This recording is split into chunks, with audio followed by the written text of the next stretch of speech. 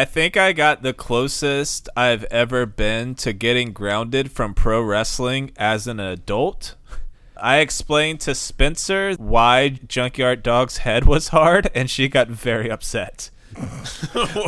So what I talked about in the Bobo Brazil episode? So I'm grounded with you? Like, and then we're going to talk about again for most of this episode? Like, so are you and me just going to sit at the edge of your bed and just get scolded by Spencer? Is that what's going to happen?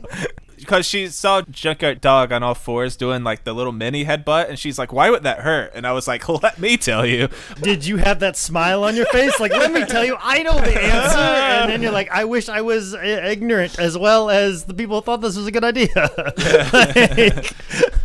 See, but you know what? All this is going to end up on an episode of Mixer somehow. So, you know what? All you are is a catalyst and a muse. So that's all this is. Just you wait until I sit down and watch WrestleMania 7 with my Iraqi girlfriend. Wait till that day comes. Like, I've already prepped her on it, and she's already horrified of what happens. But somehow the fact that Sergeant Slaughter actually didn't serve in our armed forces is probably the thing that's most upsetting to me about that whole thing. Just something I just found out. You're just mad at the business, Jake? Don't be mad at the business. I mean, you already are mad at the business, right? Listen, we can talk about our ups and downs. We should do a podcast about the dying of my love of professional wrestling. Ooh. This is 10 Bell Pod. I'm Nick. And if you watch a wrestling program you fundamentally disagree with just to complain about it, you might be part of the patriarchy.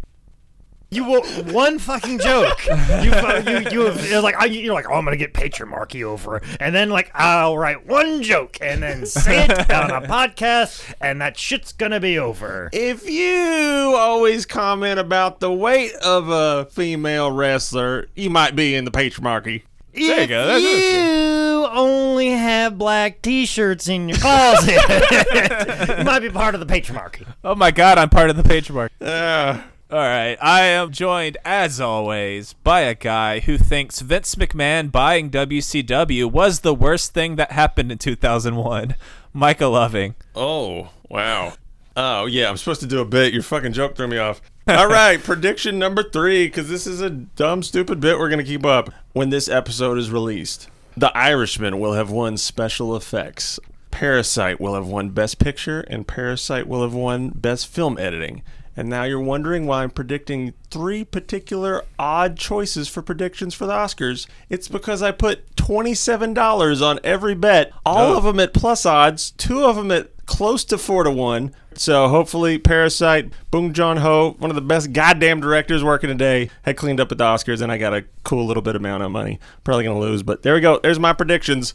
And, of course, we are joined by... This is going to be so dumb. I can't do it. Thank God the other ones weren't. Here we go. He's hiked for miles on a trail of anger. He slept for nights inside a tent of danger. His sash of badges is too much to shoulder. A place where no one camps, but he cramps alone. The Met Scout Jake Manning. Christ, imagine, yeah. All right, I'm really gonna... I can't. Give claps. That's all you can do right now. That's all you can do right now. That's all you can fucking do right now. I'm speechless. How many times did you rehearse that, Nick? That was it. I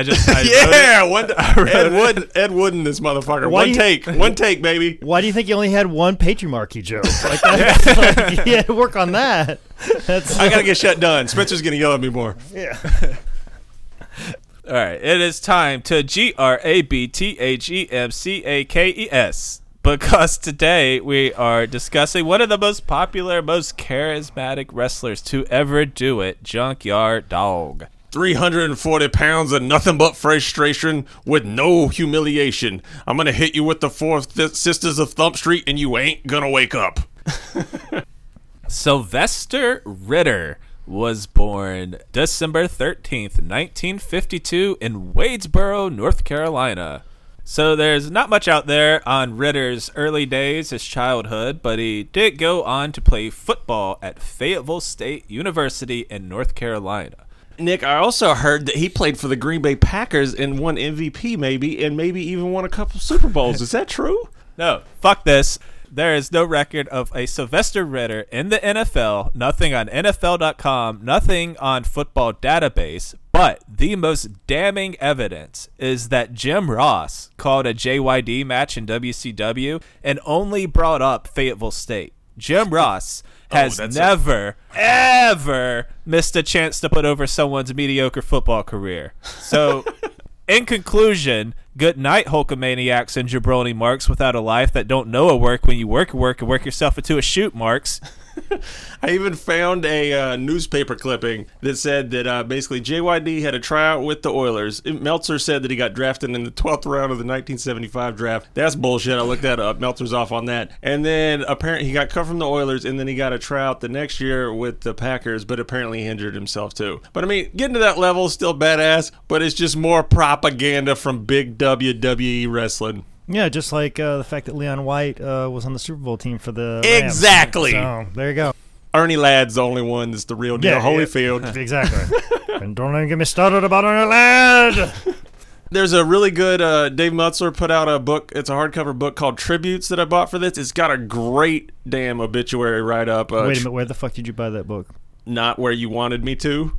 Motherfucker. If you bought that fucking tributes book from any place other than highspots.com, I'm going to murder you. Is it on eBay? Because I bought it off eBay. Yeah, it's fucking on eBay. Okay, it's on everything. So I could have gotten it from you through eBay. That's what I'm saying. Every fucking store that's available on highspots.com sells tributes books. So I'll tell you why I'm so fucking frustrated. Because in the early days of highspots.com, Michael Bakikio, the owner of High Spots, had an opportunity to buy books by the pound. They do that at Goodwill. Yeah, but he bought at some sort of sale in Canada. It included like Dynamite Kids, Pure Dynamite, tributes, a multitude of other books as well. But it was mostly just tributes books. Yeah. He thought it would just be like a few pallets. It showed up to his house when he was running High Spots out of his house.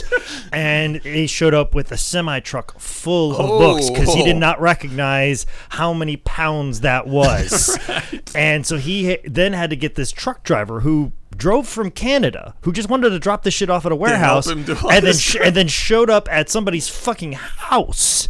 So then, while this truck driver is just sitting in his driveway, Michael Bakikio had to then hurry up, go to a storage unit place and be like, hey, I need a storage unit. And they go, when do you need it? Now. And then made that driver who had drove from Canada wait while he did all this, sign up for a storage unit, drop all this off, and unload pallets upon pallets upon pallets of tributes books, which for the longest time, we used to have a wrestling ring in the High Spots office, sitting in the back where we'd have our training school. And underneath that wrestling ring, which is an 18 by 18, there's a little room where you can slide stuff underneath that's about 3 foot tall. Yeah. So we had a 18 by 18 square that was filled underneath, 3 feet tall, stacked up of tributes books.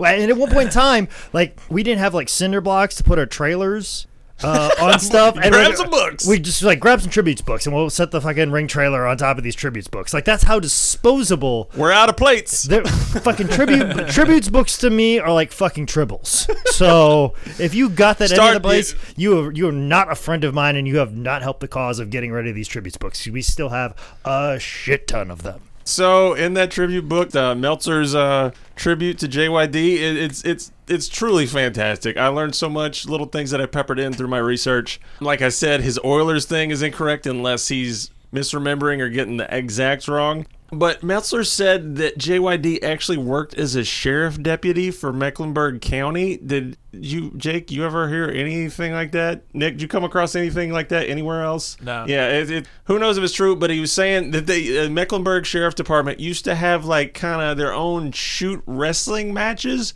and apparently JYD was the one that beat everybody, and a fellow deputy or friend, I forget the exact connection, then was the one who told him about Sonny King. And Sonny King became JYD's main trainer.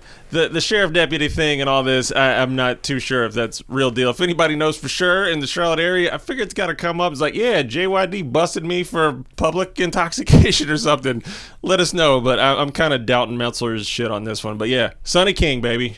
I fucking love Sonny King. He's amazing, man. Oh, going through old Memphis tapes, like Sonny King is the fucking man. And Lance Russell tells us an amazing story about Sonny King, who wrestled in the Memphis territory, and obviously Lance Russell, a longtime announcer in the Memphis territory. And if you remember, there was this big inner promotional war between the Paphos, who were regarded as this outlaw promotion when really they're just, free market enterprise starting up in the same area as the Memphis territory, and they're very particular of their area. But what they would do when the Memphis promotion, Continental Wrestling Alliance, would show up to Louisville, the Paphos would show up and cause shit, and some of the other like wrestlers that wrestled for the Papho family would show up and kind of like start shit, and it'd get kind of hairy, and they would try to rile up the crowd, and then there's always this worry that they might attack you in the parking lot, because that's what Macho Man did. He basically tried to attack Bill Dundee in a parking lot outside of a gym.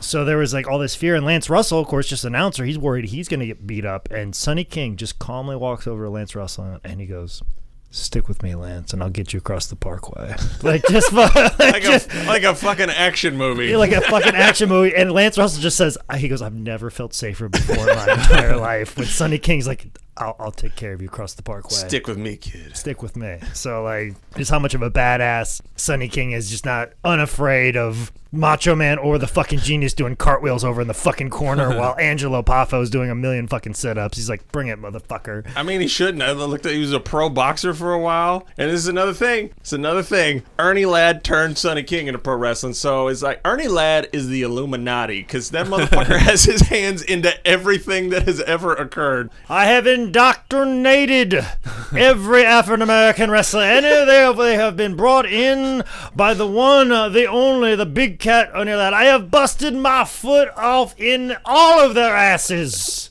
to indoctrinate them into the greatest sport that is ruled by one, the only, the big cat Ernie Ladd. After getting trained by Sonny in early 77, using his real name Sylvester Ritter, debuted in the Memphis territory, Continental Wrestling Association, working for Jerry Jarrett. By the start of 78, JYD had moved to Nick Goulas's NWA Mid-America, also ran out of Tennessee, where he used the name Leroy Rochester. This was during the time when the split happened. Because a long time, Nick Goulas ran Memphis and all of Nashville and that whole area. But then, of course, Nick got his son George involved in wrestling.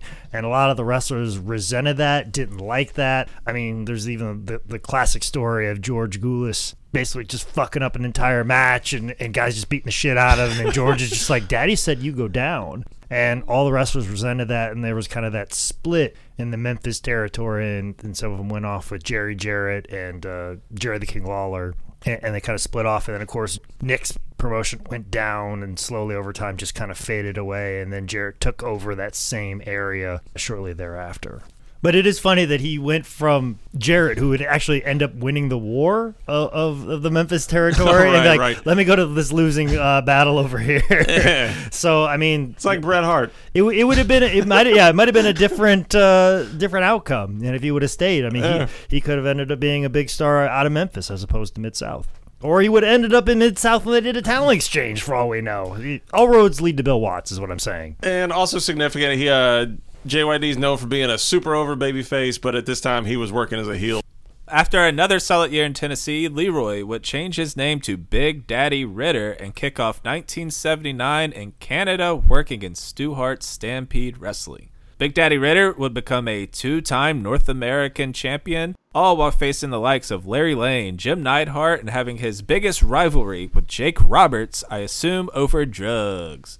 Well, that's not kind at all, especially since I believe. Why are we burying people? Yeah, why are you doing that? Especially since there's far more better things to talk about. The fact that they had one of the earliest ladder matches. Right, so I was gonna get into that. Yeah, it was Big Daddy Ritter versus Jake Roberts in a ladder match, which it's not like a tower.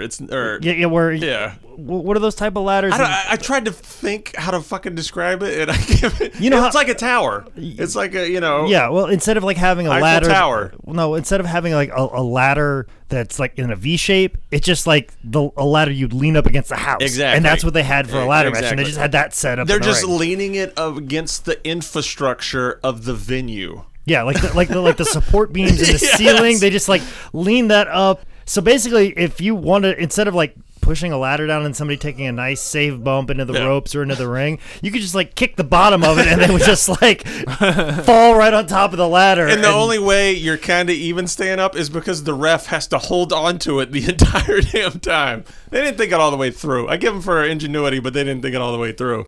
There was actually, I did the research on that because I got into this nerd shit of like, is this really the first ladder match? Because it's on the WWE 3-disc ladder set. But apparently Stampede had done one earlier, I think it was 1972. Dan Crawford and Tora Kamada did one in Stampede. There's no footage of that one. But yeah, the Jake the Snake JYD, and we need to put it over, JYD wins. So JYD won a ladder match in for a while, which was the best ladder match ever.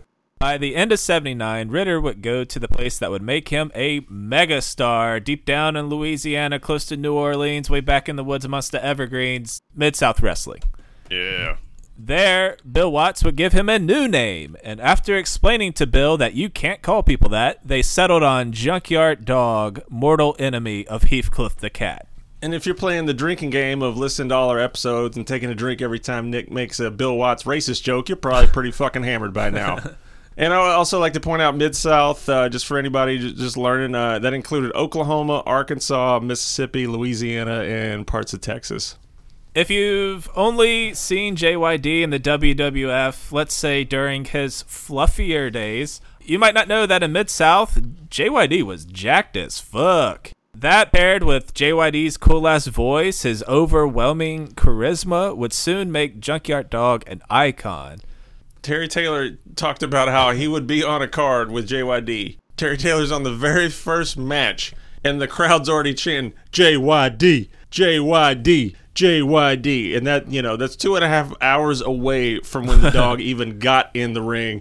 Everybody screaming, and just over and over. It's like, I'm fucking trying to get over too, guys. Like, Jesus, help me out. Yeah, and we've talked about guys that have been super over in like certain regions.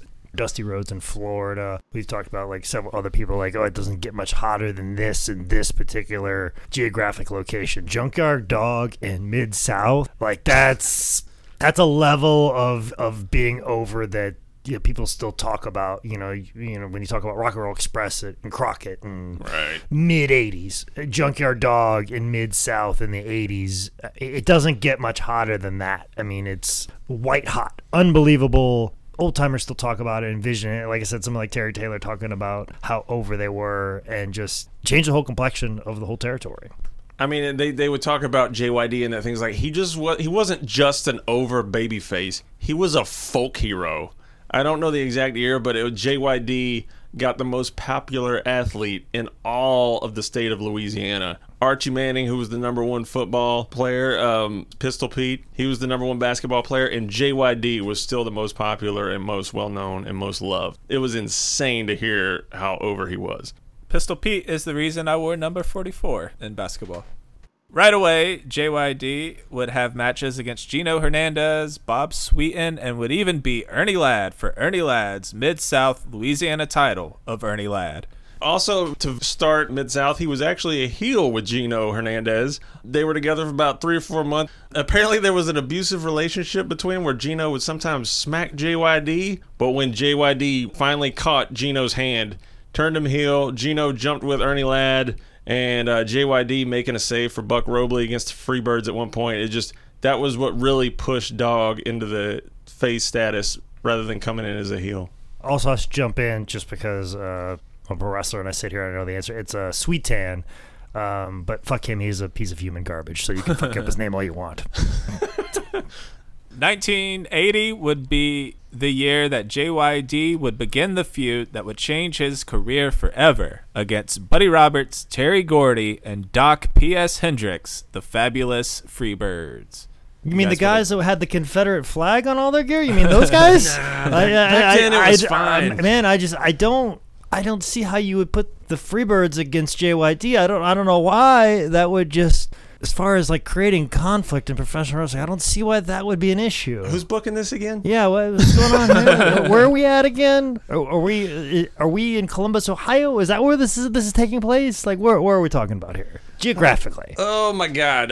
Yeah. I mean, Bill Watts, for his genius mixed with his faults, created one of the hottest angles the South had ever, or probably will ever fucking see. He apparently stole it from an angle in Los Angeles in 1971 with Freddie Blassie and John Tolos. I didn't get who blinded who, but apparently it went over big. But yeah, mid-June 1980, JYD and Buck Robley and the Freebirds were involved in a match where if you lost the match, you would get your hair, I don't know if it was shaved or cut off, but Michael Hayes had some hair cream that would easily take it off. The Freebirds win the match, so it's time for Buck Robley to lose his hair. JYD steps in. Michael Hayes has the hair cream. He rubs it into JYD's eyes, and JYD's selling on this is fucking incredible. It's that legit panic when you're hurt so much you just writhe around and flip around and you just can't control your body. And I can understand how this crowd thought that JYD was legitimately getting blinded, because he sells it so fucking good. The pain you feel watching it. It's that stuff where you're a smart mark and you're watching, like, oh, is he okay? Yeah, duh, he's okay, but is he okay? It's beautiful. Well, I just love the whole Freebird hair cream thing. I mean, they did that in World Class, and it got rubbed on Buddy Roberts' hair. And I think it's a genius idea, as opposed to having to get some actual like hair trimmers that have to be plugged into a wall, because you can't get the battery operated ones, because after you've had it like a match, just get some cream. Yeah, let's put some cream on it here, and then he'll run away. And then next time you see him on TV, he could have like a bald head, but he's wearing a wig. And they did that a lot with Buddy. But you know, just the idea that you put the hair cream on, it's like Nair, and it takes it away. But if you get it in your eyes, it blinds you. Yeah, it's just it's this mysterious stuff. It's like ooze from the Ninja Turtles cartoon comic book. You don't the really black stuff from the X-Files. Yeah, you don't really know what its properties are, what it does do, what it doesn't do. You can play fast and loose with it, much like the Force in the Star Wars movies. We don't really know what the Force does. It's a miracle elixir. Yeah, it does whatever serves the story best, and that's basically what the Freebirds hair cream is. It's like the Force in the Star Wars movies. There's footage of this on YouTube, so I suggest you go look it up. For a while, it wasn't even found. There's not too much of the aftermath, which killed me because I did a lot of looking. But there's some good YouTube comments by this Rob D. Posted how he watched it all, and segments weeks after with JYD getting blinded because he had to get escorted out through the whole thing, and the crowd just shut down. But apparently the Freebirds would come out with walking canes and sunglasses and act all blind and shit. I mean, just amping the heat up to the murderous degree. But the big tip on this feud, which really got it furious, is shoot-wise, JYD's wife gave birth to his daughter, LaToya. So Bill Watts was good at making real life into a kayfabe because he knew people knew, and it just added to that reality. And it turned into the whole JYD's blind. He couldn't even see the birth of his own daughter because that piece of shit Michael Hayes blinded him with that mysterious hair cream. It's that type of heat that you just like. You have a kid, you understand it, you just like, he didn't get to see his own daughter, that motherfucker. And they even forced JYD to stay in his house. He couldn't leave his house to sell his blind angle. Fans would mail in fucking money for JYD's eye surgery. They said it was like $5 at a time, $600, $8 a week. Lord knows where the money went. You'd get actual sports section news articles saying the Baltimore Eye Clinic revealed no permanent eye damage. It was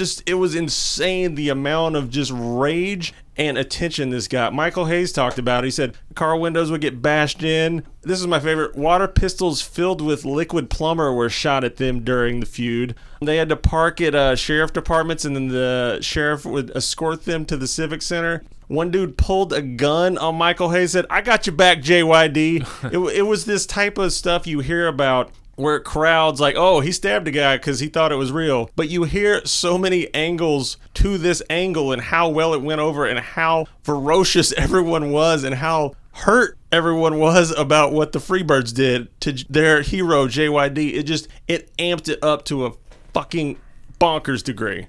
The feud would more or less end that August at Mid-South Superdome Extravaganza with JYD beating Michael Hayes in a dog collar steel cage match. This is another one. You hear about all this heat, you want to see them finally clash, and if somebody has footage, if somebody knows where the footage is of all my avenues and resources, I couldn't find anything. There's so much stuff like 80 and then early 81 of Mid-South that I just couldn't find barely any footage of just like the prime JYD stuff, and it hurts because I want to see this cage match so bad. Apparently drew like 30,000 plus. I mean, the whole angle is JYD wanted to be in a dog collar match, even though he was still blind, but because he was chained to Michael Hayes, he could still find him, feel him, and beat his ass. So he had a connection to the man that destroyed his life and didn't let him see his own damn daughter. Also, as interesting as around these territory days, they did this angle in Mid-South, but then in the spring of 81, basically less than a year later, they did the same angle in Georgia. This time it was Tommy Rich and JYD against the Freebirds. This time they only blinded one of the dog's eyes, so he walked around with an eye patch because he looked cool as shit like a pirate. But it's interesting. I was like, we'll just move a different territory. Do the same angle that crushed, and it'll get over. Obviously not as much, but it was still like, do it again. It worked. Let's do it again. Yeah, because that's what you do. You kind of open mic it here. This works. Take it around here. And then you also, too, as a booker, you're like, I heard this worked really well over here. I mean, they did a blinding angle in World Class with Chris Adams and Gino Hernandez. Oh, I didn't know that So, one. if something works... Was that hair cream? Do you know what that was? It was some sort of black powder or something like that. It was just like, we just need to blind them. Yeah, the idea of blinding somebody of some sort of mysterious substance that we can just like have it do whatever we want. With the Freebirds more or less behind him, JYD would get into tag team feuds using various partners against Ernie Ladd and Leroy Brown. He'd even win the tag team titles, most notably with Dick Murdoch and Mr. Olympia. And speaking of tag teams, he'd link up with Ted DiBiase well before he came into Wealth. JYD and Ted were good friends in real life. They rode together a lot. JYD was even the best man at Ted's wedding. But during the summer of 82, Ted DiBiase would turn on the dog. So there's a whole thing where JYD and DiBiase are good friends. Real life and both faces in Mid-South. There was a whole deal where Bob Roop had won the title off DiBiase, but it was shitty mean. So then JYD beat Roop, but then DiBiase still had a rematch clause in his old contract. So it came to be that two friends, the man, like Nick said, was best man at his wedding, in which they talked about on air was going to have to face him for the title. And it was like, well, I got to feed my kids. This is a competition between two people. We're going to have a good, upstanding business gentleman match. And they faced off. It goes down. It's one of the best heel turns. They wrestle a good scientific match. Everything is cool. At the very end, DiBiase loads his glove and one punch KOs the shit out of JYD, who drops. I got to give him, I'm a big MMA dude, and the way JYD drops from DiBiase's punch looks like a good slow motion, stiff, fall on your face plant KO. And this was what turned Ted into the biggest heel in all of Mid-South, in which yet again got people behind JYD so damn hardcore. Their feud led to a loser leaves town for 90 days match on an October 30th, 82 episode of Mid-South, where Ted and Matt Bourne beat JYD and Mr. Olympia. I watched the entire episode. It's kind of at the beginning of the match. I forget the commentator from Mid-South that's with Bill Watts, but they're talking up the card. And they're in the crowd, and there's like a promotional fun guy in a gorilla costume that's out there interacting with fans, taking pictures. And then at the end of the tag match, this gorilla shows up again, beats the shit out of everybody, rips his mask off, and oh my God, it's Hacksaw Jim Duggan, or as they say, Dugan. Dugan spears him. They cost the match, and Dugan joins Bourne and DiBiase to form the Rat Pack, and yet again JYD is screwed over. But the whole secret, it's a gorilla. Nope, it's Hacksaw Jim Duggan. It's some good stuff that Nitro and TNA and People Forever would rip off. Not long after JYD had to leave Mid-South, a man physically resembling JYD showed up to Mid-South going by the name of Stagger Lee, with stagger being Bill Watts' second favorite word, ending in GGER.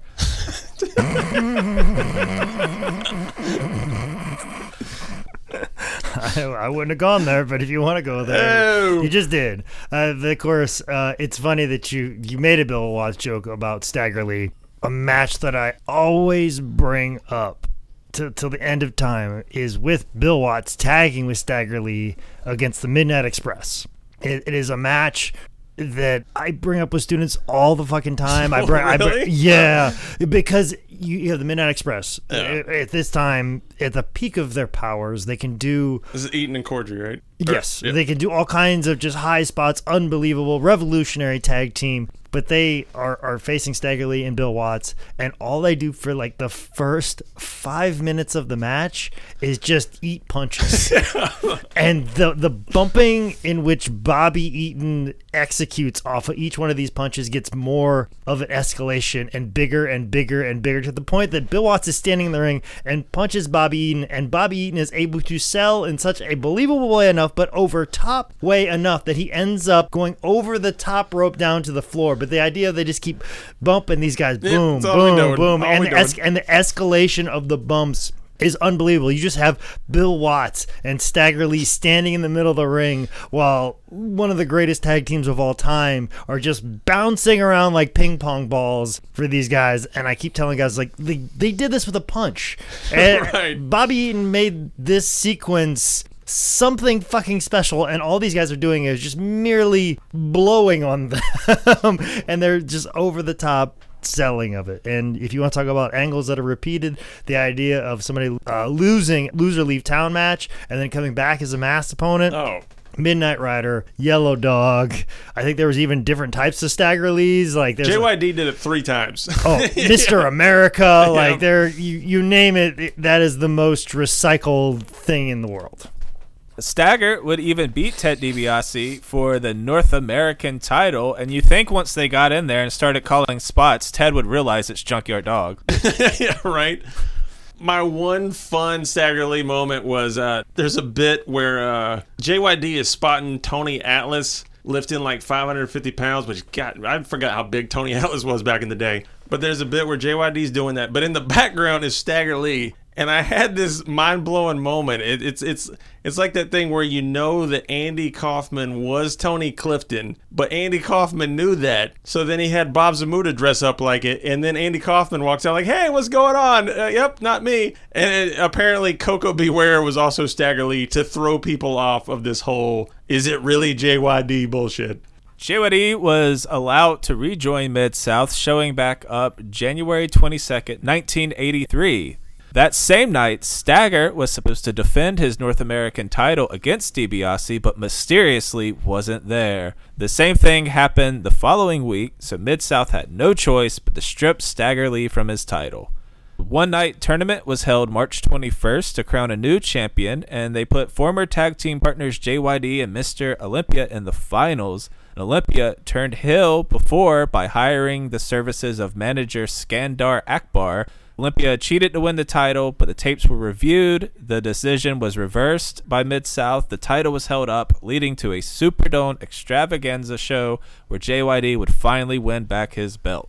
Also in 82, JYD would get involved in some cross-promotion matches with AWA against Nick Bockwinkel, and the one I saw had such a good Bobby Heenan spot. Heenan was Bockwinkel's manager. JYD power slams Nick and covers him, but Bobby slides into the ring and hits the mat a few times. So between that and the ref's actual count, Junkyard jumps up because he thought he hurt the 3 count, and that is why Heenan is the GOAT. I missed that one. That one's good. I think it's a different Bockwinkel match, but this one's good for novelty. It's got Bruce Pritchard's the ring announcer. JYD beats the scientific wrestler Nick Bockwinkel with a small package. Just because JYD wins, he gets 5 minutes alone with Heenan, which is good shit. And then after Bockwinkel comes in and beats down JYD with Heenan, Bruiser Brody makes the save, and you get Brody in the same ring as JYD. It's one of those all these names in one spot kind of mark out stuff. It's a 6/11/82 on that one. That's good stuff to watch.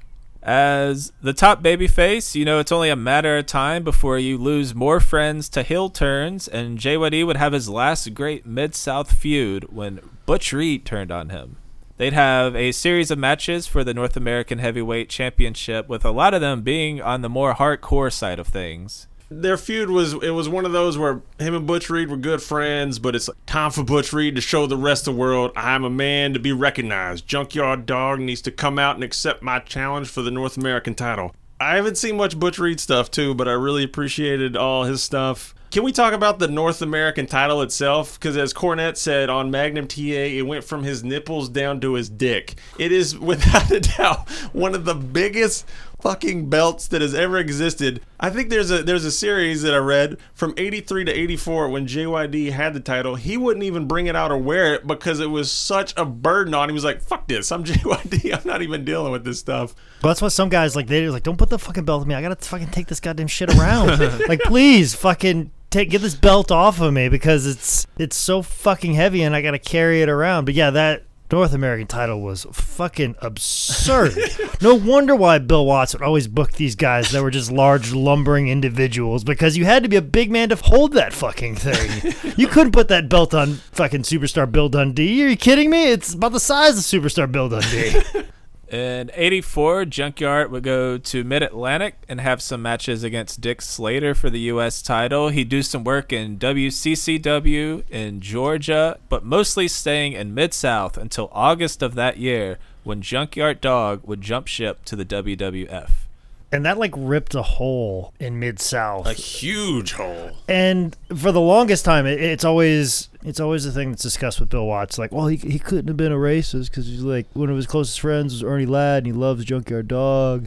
And then when Junkyard Dog left, he would be like, I need the next black superstar. And a lot of people are saying, no, you just need a superstar. You don't have to think about it so much in race. You just need a superstar. And Hacksaw Jim Duggan's getting over. Why don't you elevate him to that spot? I'm like, nah, the guy has to be black. And that's why you would see the Snowmans, you would see the Brickhouse Browns, you would see, and it gave a lot of guys opportunities, and that's very important. And Snowman, I don't think got a lot of opportunities past Mid-South. Brickhouse definitely benefited from a lot of that, and if he would have got his brain out of his testicles, as Ernie Ladd would said, he probably would have been a big star. But no, the idea of just separating people according to race and quantifying them, like you're a black superstar, I need a black superstar, as opposed to just seeing it as a superstar. And that's the other thing about this move for JYD going to the WWF at the time is, people are like, oh, well, that was just Vince scooping up everybody's biggest stars. He was just taking Bill Watts' biggest star, and that's what they did. Well, maybe Vince just saw hey, this guy he's getting over in just this Louisiana area. Imagine if I got him on television here in New York. Imagine how big of a superstar he could be, as opposed to, I'm just going to take Bill Watts' biggest star and fuck him over. As opposed to going, he's getting over in this really small corner of the world. I feel like I could take him to a worldwide audience. So there's that debate as well about this. Also, too, as Brickhouse Brown has said, which, as we've said before, may not be the absolute truth. Unreliable narrator, as they say. As they say, Vince McMahon believes so much in JYD that he gave him a good faith, I guess best way to say it, good faith investment in giving him a briefcase full of thousands or even $1 million for JYD to jump over, almost like a signing bonus, come over and join me and peace out. I'm sure that a lot of it had to do the way that he left. Probably he was in a situation I know Bill Watts is going to be pissed about this because I'm his top star, but this guy in New York City wants to make me a star, wants to put me in cartoons, puts me on national television, wants to put me in Toys R Us as an action figure form. I mean, that's hard to turn down, man. That's hard to turn down, and understanding the business of it all. That sure, Mid-South was a big deal and very large promotion and covered a large ground of the United States, but Vince is talking about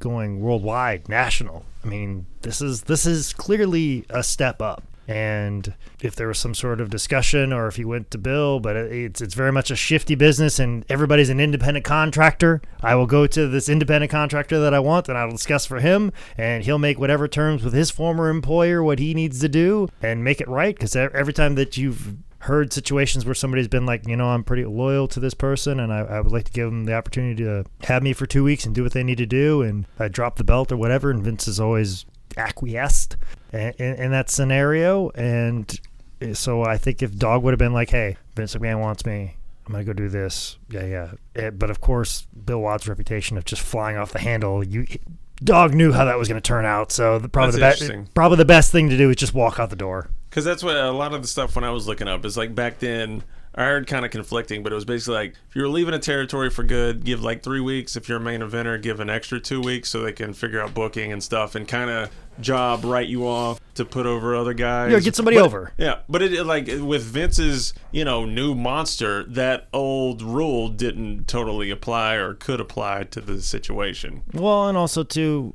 Dog knew how that conversation was going to go. Right, yeah. That's a good point. I didn't think go about that. Go fuck yourself and go out the door. Like, we just going to do this, but I just get a fuck you instead of me just doing it? All right. So, yeah, Bill, it would have been, it's all or nothing with Bill Watts. So right. he knew how that was going to go down. So it was like, I'm just going to leave and not fucking deal with this. And like I said, as Vince it clearly states today, these are independent contractors, and how you deal with your former employer is up to you. And whatever you see fit. If you want to just walk out the door, you walk out the door. Because there's a lot of blame that goes on Vince's shoulders, but it also falls on the person's shoulders who's walking out. And a lot of those guys would say something like, hey, I just can't leave them in the lurch. Can I do this or take care of this, or can I make this happen? You look at Roddy Piper in the way that he was like, hey, I don't want to work in Portland for you because I want to be respectful of the Don Owens and his whole family and his promotion. So, or if they need me for something for a big show, I'll come back for it. Or, doing all those small things, Vince would recognize as well. But at the same time, too, there's also a lot of fear in that sense, too, of asking that from Vince. You'd be like, well, maybe this guy's going to pull away this $1 million. Yeah. I mean, there's a lot of paranoia. There's a lot of even paranoia. I do the same thing myself. Like, I'm at a point right now, I probably should ask for a few more dollars on my booking fee, and I don't ask for it. No. And there's even times where I'm like in a situation where I'm like, I probably need to ask for a flight to make this all happen. You're just scared of that, fuck you, we don't want you now? Yes. Yep. And I can imagine Junkyard Dog was in the same type of headspace that like he's going to be like, oh, this guy's going to tell me fuck off. Yeah. Ooh, I really want to go do this, but this guy will pull the offer from me.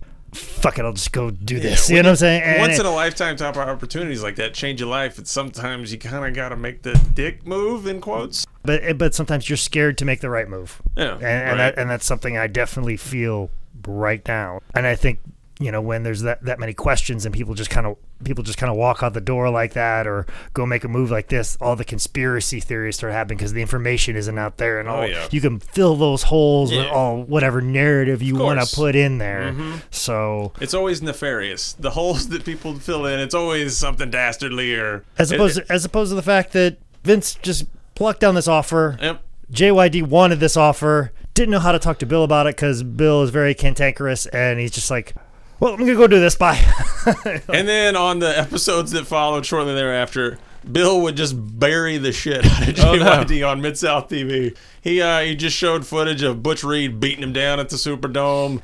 From what I read of people, Wrestling Classics message board present again, so much good info. That it was just like they talked about how Eric Bischoff would kind of shit talk WWF and their product. It was Bill Watts shitting on WWF. It's like, you want to be a real dude, you want to be a real tough man, you want to be a real wrestler, Mid-South. If you want to go get your fluffy money with the Vinces up there, that's where you go there. So Bill really buried the shit out of him. Who do you think was a bigger hit to a company? Hogan leaving AWA or JYD leaving Mid-South? I think there was still a bit of climbing left to do for Hulk Hogan. Like that was where the glimmers, they hadn't fully capitalized on what Hulk Hogan was in AWA. Where Mid-South, I think, had fully capitalized on the money of JYD. I think that's truly think that's what it is they were just about ready to give Hulk that nod. Like if Hulk would have had the belt and then had like a 8 month run with the AWA title, maybe a year with it, doing top shows and all over the place in the territory, maybe it'd be comparable. But I mean, Bill Watts had basically been pulling leaves and pulling fruit off the JYD tree for quite some time, where I think AWA was just plucking that first orange off the tree. One little other sidebar that I thought was kind of interesting. We'll get into this in WWF, but just this pertains to the Bill Watts Superdome stuff. About a year after JYD left and teamed up with Hogan, they went to the Superdome to kind of invade Bill Watts' territory. They only pulled 6,500 people at the Superdome in New Orleans, where JYD was a god. And a lot of people think it was because of Bill Watts' tearing him down, and people may be feeling betrayed by JYD for leaving, so...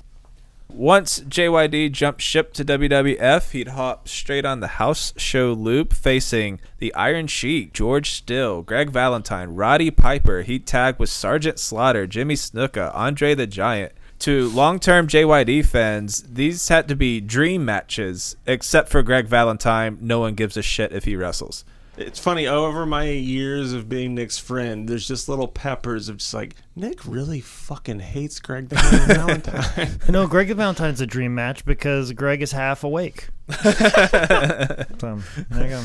And also, just looking over stuff, JYD, all the people that Nick just mentioned, JYD won every single match. Yeah. They brought him in, they made him do what they paid him to do, and that was just be the dog and beat ass and win everything. Go get over, pal. So 85 is just a monster year for Junkyard Dog. First off, WrestleMania 1, March 31st, where he took on Greg Valentine for the IC belt. Valentine beats JYD after a thumb in the eye in the corner, and he rolls him up for the 3 count using the ropes. This brings out Tito Santana, who gets in the ring and goes, "Ew, he cheated!" So the ref continues the match. Outside, a stunned Greg Valentine watches, wondering if he's going to get double his booking fee if he restarts the match. As he's tallying up the numbers, he gets hit with a 10 count. So JYD gets a WrestleMania win, however, not the belt. JYD would also close out the first ever Saturday night's main event that aired May 11th, 85, which is a huge mainstream event. Saturday night's main events were produced by Vince and Dick Ebersol. And listen to this. He had the smallest dick Ebersol. You fucking son of a bitch. Jake, will you just turn the podcast off? I'm gonna fucking stop everything. Ebersol. So, at the first ever Saturday night main event, Junkyard Dog faced the Duke of Dorchester, Pete Doherty. JYD brought his mom down to the ring because it was Mother's Day, and get mom what she really wants this year, watching you in gladiator-style hand-to-hand combat. Pete, like a true heel, works JYD's mom some, and then JYD squashes him, power slam, and celebrates in the ring. We're just glossing over or celebrating the ring when Mama actually gets in the ring and dances around with JYD is great. I'm close to my mom, so just seeing JYD bring his mom in and do that, it kind of warmed my heart. From there, JYD continued crushing on the house show loop. He wrestled on Primetime Wrestling. He even won a $50,000 Battle Royal in September. He'd meet Terry Funk and Jimmy Hart on a Halloween-themed Saturday night's main event number 3. That was November 2nd, 1985. Terry actually beat JYD when he hit him with Jimmy Hart's megaphone, and I only bring this up to mention Iron Sheik and the Batman costume is one of my all-time favorite things ever. And I'd just like to point out, Mr. Perfect gets a lot of credit for Crazy Over the Selling in WWF, but Terry Funk was tailor-made for JYD's moveset, and Terry Funk's goofy ass shooting to the moon selling. It's in full force in this match. Junkyard would also win 1985's Wrestling Classic, beating Iron Sheik, Moondog Spot, and Macho Man Randy Savage to do some. So they're pushing them pretty good here. Well, and also to the Wrestling Classic, I felt like was a test for Macho Man because he had to like go through all of these opponents. Wasn't that the Dynamite Kid? Was that? Yeah, Yep. Like a lot of the matches were just so short, and since it was a tournament, they're trying to get through it but not spend too much time. This is just as much of a test for JYD as it is Macho Man to see, how are you going to handle this tournament and see, are you a big enough star to get over? Can you work, multiple different matches in one night? But also, too, it gives them an opportunity to show what they have to offer, and it's only fitting at this time to see who's going to be our next superstar, and Macho Man and JYD are those two guys that they kind of peg to be those guys. And you saying that makes total sense. JYD wins by count out by just back body dropping Savage over the top rope, so they clearly didn't want to, have JYD for the clean pin on Savage, so put them both over, make them both look good. Savage freaking out, heel face, it worked out beautifully. JYD would cap off this amazing year of 85 and roll into 86 with his likeness being used in the iconic Hulk Hogan's Rockin' Wrestling cartoon. He was voiced by James Avery, Master Shredder on Ninja Turtles, also Fresh Prince of Bel-Air's Uncle Phil. Hogan is Brad Garrett, who everyone knows from Everybody Loves Raymond. Nikolai Volkov is Ron Gans, who would do voiceover work for Grindhouse trailers like Caged Heat and The Student Nurses. Superfly Jimmy Snuka was voiced by Louis Arquette, who is the father of David Arquette, Patricia, Rosanna. And then, this is my favorite one. Tito Santana was voiced by Joey Pinto, who you might know as the guy in Casino that Joe Pesci stabs to death in the throat. Jake, what are you going to do this on How Did This Get Booked? It would be pop culture, so it would qualify. I was going to say, it's not subpar. This was fantastic. Yeah, it was this amazing. was part of my fucking youth. So, the question is, do we do one episode or an entire fucking season? So. I was like 23 episodes. Oh my God. They all revolve around like a horse or the Andre the Giant getting mistaken for a Sasquatch, or it's just amazing plots. There's also like there was a card game or there was a board game, and at my elementary school they had it, and during playtime, like they'd let us play games and do whatever, like around first or second grade or whatever. Right. But they had like a rock and wrestling type game, and I remember they'd be like, hey, if you get your work done early, the last like half an hour of school, you can play whatever games you want. Ooh. And so I would hurry up and get shit done just so I could get to play this rock and wrestling game, which nobody wanted to play with me. And like I would always take it like super serious, like, no, I'll be Roddy Piper, you can be Hulk Hogan this time. And then nobody ever wanted to play with me and play this rock and wrestling game. Jake, this podcast is supposed to be fun, not depressing. I mean, just the truth of my life and how I live my life. I always want to be a part of wrestling, but nobody wants to join in my Jesus Christ. lonelier. Pro wrestling is best explained by the Lady Gaga song Bad Romance, which basically means that you love something with all of your heart and it will never ever love you back the way that you love it. That is pro wrestling. I just see Jake jumping off the top rope doing the Ram Jam and it cutting to black. In 86, Junkyard Dog would be part of WrestleMania 2. He was in the LA portion with Hogan, where Haas Funk and Terry Funk beat JYD and Tito Santana, again with Terry hitting JYD with the megaphone. Haas being Dory Funk, if people don't know, because I think I didn't know that till about a year ago. JYD would get a shot at revenge when he teamed up with Hulk Hogan and the Haiti Kid for Saturday night's main event number 6, where they took on the Funks once more. How did Hogan and JYD coming out at the same time not rip apart the sound barrier? It's something. There's a sonic boom of some sort. That's probably in the bloop. Anybody know what the bloop? It's a mystery. They were probably the bloop. Hulk does the JYD headbutt, and I quite frankly lost my ever-loving goddamn shit. It was fantastic. And if anybody wants to hear the most politically incorrect midget jokes by Bobby Heenan, This is the match for you. Hogan gets the pin on Terry to end this fucking awesome match. I loved it. It was fun. In late 86 and early 87, while the Dynamite Kid was injured, JYD would help take his spot, tag teaming with the British Bulldog to defend the belts. Also in early 87, JYD was starting to work with Harley Race at house shows on the build to WrestleMania 3. This is a feud we already talked about on part 2 of Harley, but fuck it, it's never bad time to discuss Harley Race or WrestleMania 3. Their beef started when King Harley tried to make JYD bow to him at Saturday night's main event 9. Heenan jumped in the ring, attacked JYD. The ref, Danny Davis, just doesn't DQ him. This was part of like his build up to be the big hill ref. Eventually they rang the bell from the outside, signaling that JYD got the win. Heenan beat down JYD, tries to make him bow, but he powers out, stands tall, and this all led to a loser must bow match at the Pontiac Silverdome, brother.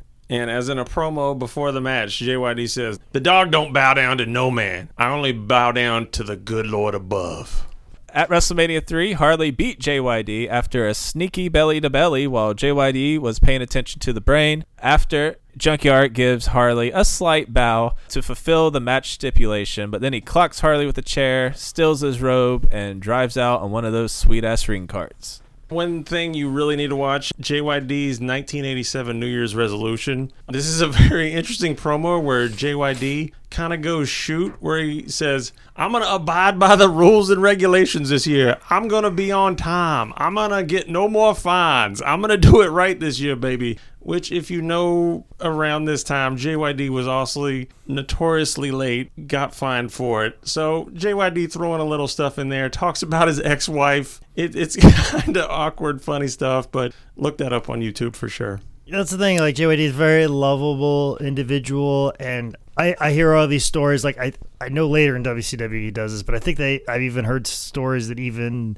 as early as Mid-South this was happening, where like somebody was in charge of getting Dog from town to town to town. He had a handler. He had a handler, but then also too, that handler had to have like a bag of like quarters, because Dog late night would be like, give me something out of the vending machine. Like, it's just like Wow. So I heard that in WCW, but I think even as early as Mid-South, and probably maybe during this time, or maybe this might have been the one time where he wasn't, but that was always a thing with Junkyard Dog. I mean, not to disparage him, but if you watch his career, you can kind of see because early 80s JYD is cut and a superstar, but I agree with Jake's whole Mid-South. It probably started then, because he starts to bulk up, as Bill Watts would say, around this time, and he would only kind of bulk up more as time would go on. By 88, JYD's weight gain and drug use was catching up to him, and 1988 would be a rough year for the Dog. And there was foreshadowing to this when in November of 87, Virgil would beat JYD at a house show in under 3 minutes. If that's not ominous foreshadowing, I don't know what is. What are you talking about? They're trying to push Virgil to the moon. You understand? I mean, Virgil. Fucking white hot, my friend. Fuck money. I mean, they were going to make him the first African-American WWF champion. Did you not know that? Sometimes I don't know if you're being real or not. Oh, I'm being real because Virgil said that shit aloud. Oh, that's the source. Are you trying to tell me that Virgil is an I didn't say unreliable narrator? I'm not saying any of that. I'm just going, oh. So let me get this straight. You're going to accuse Brickhouse Brown of being an unreliable narrator. And then Virgil, an unreliable narrator. I wonder, is there a common theme here that I'm picking up from Micah here? Oh, why are you trying to put stuff in my mouth? Well, you're the one that was just like rolling your eyes at Virgil. I'm just merely trying to give a WWE superstar, bona fide WWE superstar, the credit he deserves. I feel like I'm on Twitter right now. Might have to cancel you from the podcast, Oh my my friend. God, I'm logging off. To kick off 88, JYD would be part of the first ever Royal Rumble, January 24th in Hamilton, Ontario, Canada. JYD would enter at number 20 in the only 20-man Battle Royal. Not a good showing for the Dog. He lasted about 2.5 minutes, eliminated no one before getting tossed out by Ron Bass. And then who won, guys? Who won? Oh! There you go. At WrestleMania 4, JYD would be part of the You're Not in the Tournament for the Belt Battle Royal. He would make it to the final 3 before getting double teamed by heels Bret Hart and Bad News Brown. He gets tossed out by the two of them, and then Bad News wins. Gotta give a little love. JYD punches Harley out of the Battle Royal, so damn right. JYD would be part of SummerSlam 88, which is also the first ever SummerSlam. He'd take on Rick Rude, and this match is more about Rick's feud with Jake the Snake than it is about a match with Junkyard. But Rick does wear those sweet-ass JYD face pants. Which he strips down to show the Cheryl Roberts pants. It's inception of Rick Rude airbrush stuff. Cheryl, being painted all over Rick's junk, brings out Jake the Snake, who runs out and attacks Rick, giving the DQ win to Rick over Junkyard. Following SummerSlam, JYD would pretty much lose out the rest of his run before he left the company in October of 88. After leaving WWF, Junkyard would head to NWA, which was just about to become WCW. He'd show up on December 7th, 88 at Clash of Champions 4. Ivan Koloff was wrestling against your boy, Paul Jones, with one hand tied behind his back. Ivan beat Paul, which brought out the Russian assassins to attack Ivan, but out comes Junkyard Dog, chain in hand, to save the day. This led to a match at Starrcade 88 where JYD teamed up with Ivan to beat the Russian assassins with their manager, Paul Jones. Just a little shout out to JYD. At this time, he attempts a standing Kimura lock and does a roll-up pin attempt. He does some scientific stuff. Even for 88, JYD's still doing it. He just ain't punching. Junkyard spent 89 teaming up with Ivan and his old rival Michael Hayes against the Russian Assassins. And speaking of old rivals, on April 2nd, 89, JYD faced Butch Reed at Clash of the Champions 6 in New Orleans, Raging Cajun. And this is that cool entrance you've probably seen a million times of Junkyard walking down to the ring with the band behind him. Yeah, it's good stuff. Also, you can see, like, it's not amazing work between Butch and JYD, but you can see the familiarity that they have through all the work they did together, and you can tell they know their stuff, they know their spots. It's like riding a bike, they get back into it. Is it pretty common, Jake, if there's someone you maybe haven't wrestled in, say, 8 years, but you know their stuff, you can fall right back into it pretty easy? Yeah, absolutely, and you're always trying to figure out how do we get back to the hair cream. So I was trying to figure out how to circle back to that. Next for JYD would be a run with Ric Flair, wrestling over the World Heavyweight Championship, with a match of them building to Clash of Champions 11, which ends in a DQ when Ole attacks Junkyard. Which Flair has been very critical about these matches, and we asked him about that in the shoot interview we did with him at highspots.com, and he clarified. He goes, people think I have a problem with Junkyard Dog. That's not the case. Like, the Junkyard Dog I would have liked to wrestle is the one that was in Mid-South or like early WWF. Like, that's the type of Junkyard Dog where by the time that he gets to here, he's not the same Junkyard Dog.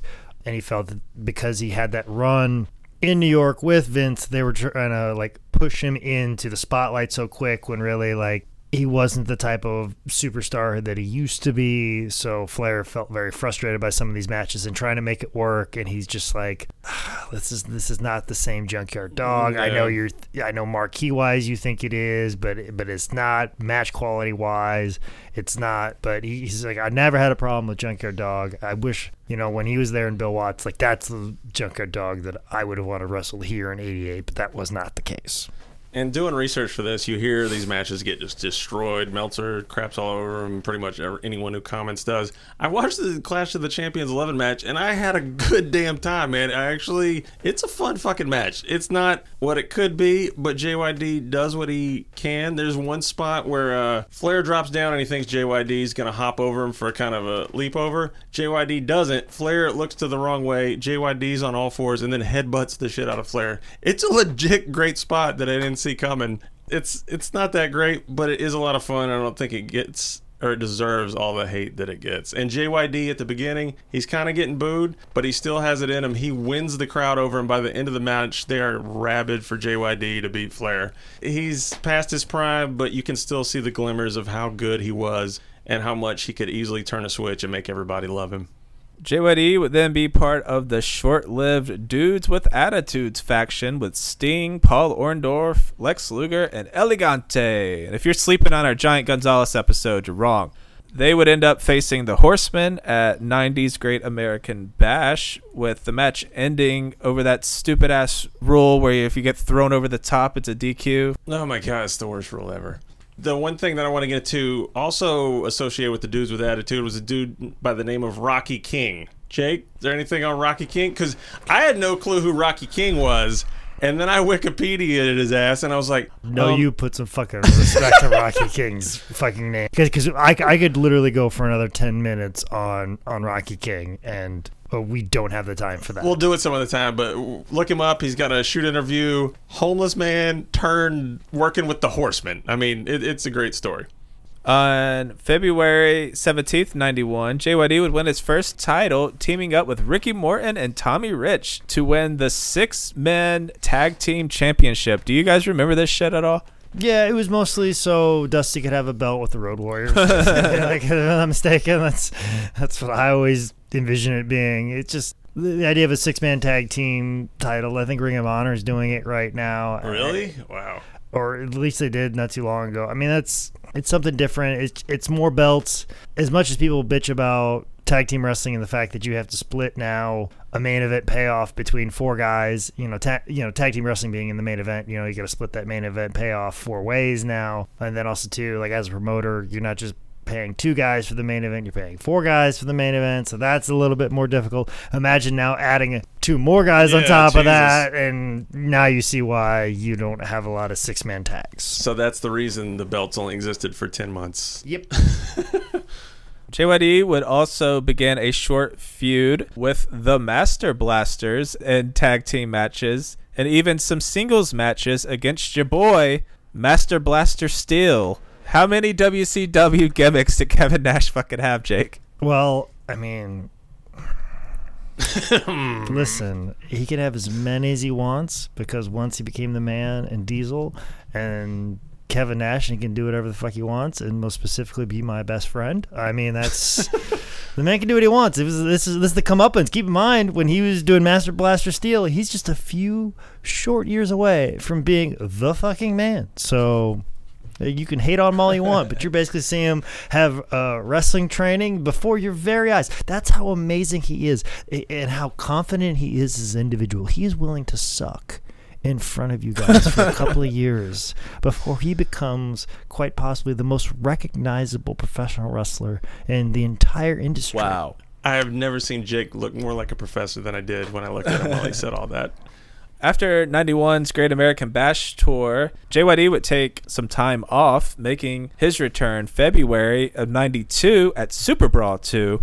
Ron Simmons had just beat Cactus Jack, which is where $5 Wrestling's Blackdish Jack had to have had the epiphany.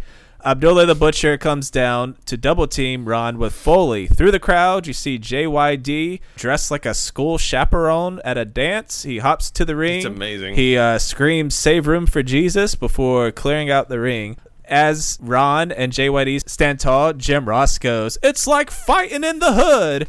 And out loud to no one on my couch, I said, "Oh dear."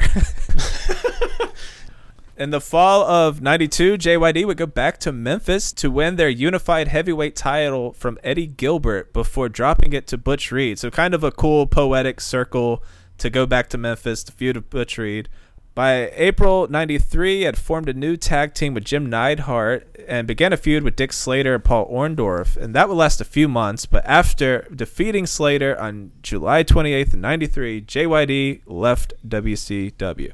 And we kind of ragged on how his weight got out of control and everything. But if you look at, say, 90, 91 JYD and then look at 93, dude seriously got inspired or motivated at some point because he got back in... it's not, obviously early 80s JYD, but 1993 with Neidhart stuff, he is back in pretty damn good shape. The gut goes down. He's looking good. You can tell he really cared. After WCW, JYD worked the independents. He wrestled for NWA Dallas. In 95, he wrestled for National Wrestling Conference in Vegas, where he had matches against Iron Sheik, Mr. Hughes, and Honky Tonk Man. In 98, he showed up at ECW. However, he wasn't wrestling at ECW's WrestlePalooza. After the Chair Swinging Freaks took on Candido and Lance Storm, ECW paid tribute to some wrestling legends, Bob Armstrong, Dick Slater, Mass Superstar, and JYD, who came out to a massive pop and big JYD chants. And it also needs to be said, after Joey introduced everyone and everybody walked back off, the crowd came back around and did another JYD chant. So he was over like hell yet again. Sadly, this would be Junkyard Dog's last televised appearance. Tragically, Sylvester Ritter died on June 1st, 1998 in a single-car accident on Interstate 20 near Forest, Mississippi. He was returning home from his daughter LaToya's high school graduation in Wadesboro, North Carolina. It's just a brutal, sad story. With an even sadder footnote, LaToya passed away at 31 of a heart attack. Yeah, it was so random and horrible to hear, man. And if you want to make the story even sadder, if I'm not mistaken, I heard this from Eric Watts, and he said that the car that JYD died in was a car that Bill Watts gave to Junkyard Dog. Yeah, but he got 1,500 to 2,000 people of Wadesboro that came out to his funeral, so it wasn't all sad. There was a lot of love and a lot of support for JYD. Ending on a slightly happier note, his daughter LaToya would be at 2004's WWE Hall of Fame to represent JYD as he was inducted by Artie Ladd.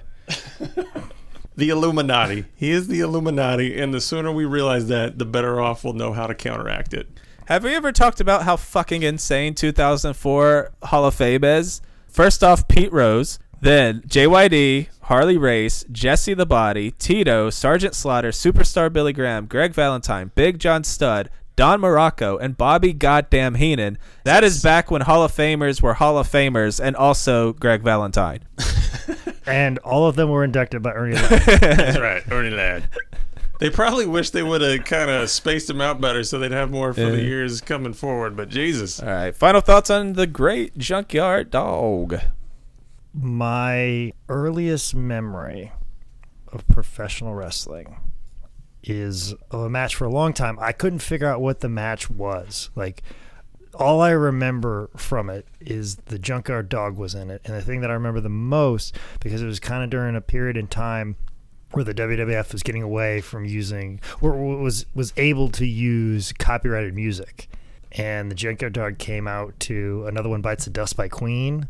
And I remember this wide shot of an arena, and then that song played, and then the Junkyard Dog came out and stood, and everybody stood up. And I remember that being like the most unbelievable, amazing thing I've ever seen before in my entire life. And I remember being a child going, whoa, what's this? Because I don't know what pro wrestling was. I go, what's this? And how can I get that type of reaction? Just walk in through a room and people just stand up with music playing in the background. This is the most incredible thing ever. And for the longest time, I thought it was Junkyard Dog versus the $1 Million Man, Ted DiBiase. Because my parents said, like, hey, we recorded some wrestling, or we have a VHS tape of some wrestling, and you should see it. And I always felt like it was something that was recorded like the night before, and they were showing it to me because they just got a VCR and they were messing around with recording it. And they're like, oh, well, we'll show our son pro wrestling. That seems to be pretty popular right now. So looking at the timeline of when it possibly could have happened and what it was, I'm almost 100% sure it was Junkyard Dog versus Terry Funk, Saturday Night's Main Event, and that was the first ever exposure to professional wrestling I ever had. Wow. Well, it was that match, and Junkyard Dog was a part of that, exposing me to professional wrestling. I know Colt has gone on record and said that Junkyard Dog was a big part of his early fandom as well. And, there's a lot of people that became Hulkamaniacs, obviously, or Hulk was their way in, but for me, most specifically, Junkyard Dog was like the way in, and I don't know if I'd be a pro wrestler today if Junkyard Dog wouldn't have been as over or as popular as he was, or if I wouldn't have saw something as incredible as people just fanning over his superstardom. Yeah, I don't know if I'd be a pro wrestler today if it wasn't for Junkyard Dog, and that's why I'm always thankful, and I always smile every time I think about him. And they play it a lot during a lot of videos when they recap the years of like WWE, where just that shot of Junkyard Dog with the crown and the cape and him smiling all big with like just this wonderful look on his face when he was feuding with Harley Race, and just how lovable of an individual he is and beloved. And I remember doing this wrestling show in the eastern part of the state of North Carolina, and we were driving through Wadesboro, and we were talking about Junkyard Dog, and I was riding with the promoter, and the promoter goes, man, if the Junkyard Dog was alive today, I'd book him on every single show I ran, just to show up, take pictures, sign autographs, just show up and make people feel good. He goes, I'd pay him for every single show that I ran. I think that's the true, the sad thing about him not being around is that we don't get an opportunity to tell him how much we love him. And I obviously never get to tell him or thank him for being a part of my first ever exposure to professional wrestling.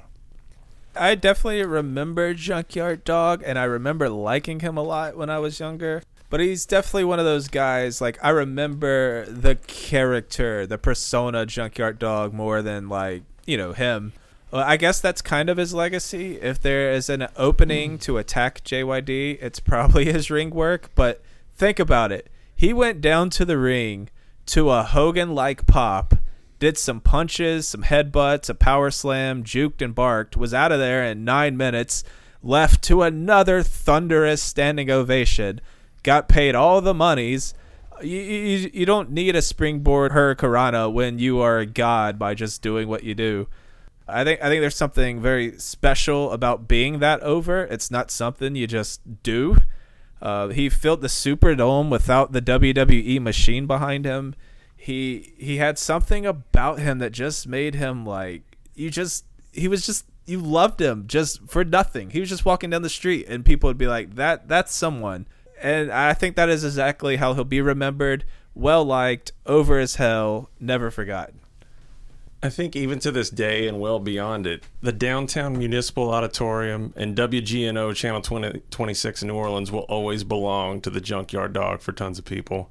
Nick touched on it, but he filled up the Superdome by himself. He was part of the organization. They didn't have to bring in the NWA champ or bring somebody in to pop the territory. All they needed was the dog. And he did like 20, 30,000 stuff at the Superdome repeatedly. I mean, just hearing about it, it really does boggle my mind. And it's like Nick said, I'm just stealing more stuff from him, but it's just like he didn't do too much in the ring. But when he did it, it meant something. And his charisma was through the roof and off the charts. Many people don't know this one either. Arn Anderson credits him with his first big break in the business. So who knows if Arn Anderson exists without JYD. It was so fun to watch. And there's that bittersweet stuff when you watch him now, because just he was incredible and he captivated the hell out of an entire state for years. I mean, he was like I said, a folk hero in Louisiana. And it's just, the Junkyard Dog was just incredible. I wish he'd still be around, man, because he still could have been killing it. All right, this is JYD's 10 Bell Pod. Find us at 10bellpod.com. Come talk to us at social media at 10bellpod. I'll do this whole spiel one last time. We're doing ads for the show now. Someone has to pay for Tent's drug habit. We'll try to keep them short and fun, but it's just a thing we're doing now. If ads bother you, we are offering ad-free episodes, $1 at Patreon.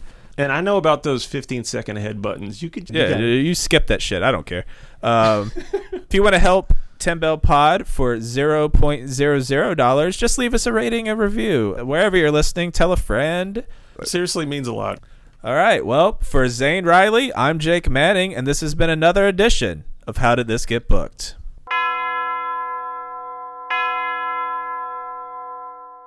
Hey y'all, this is Jimmy James PP Cornette here, and I know you're too busy buying AEW shirts for your mom and your grandma and everybody because you gotta get everybody in the family watching the AEW to get the ratings up to beat NXT.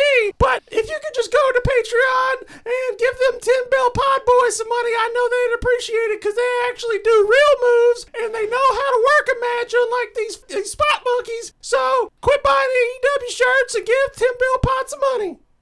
Wendy's.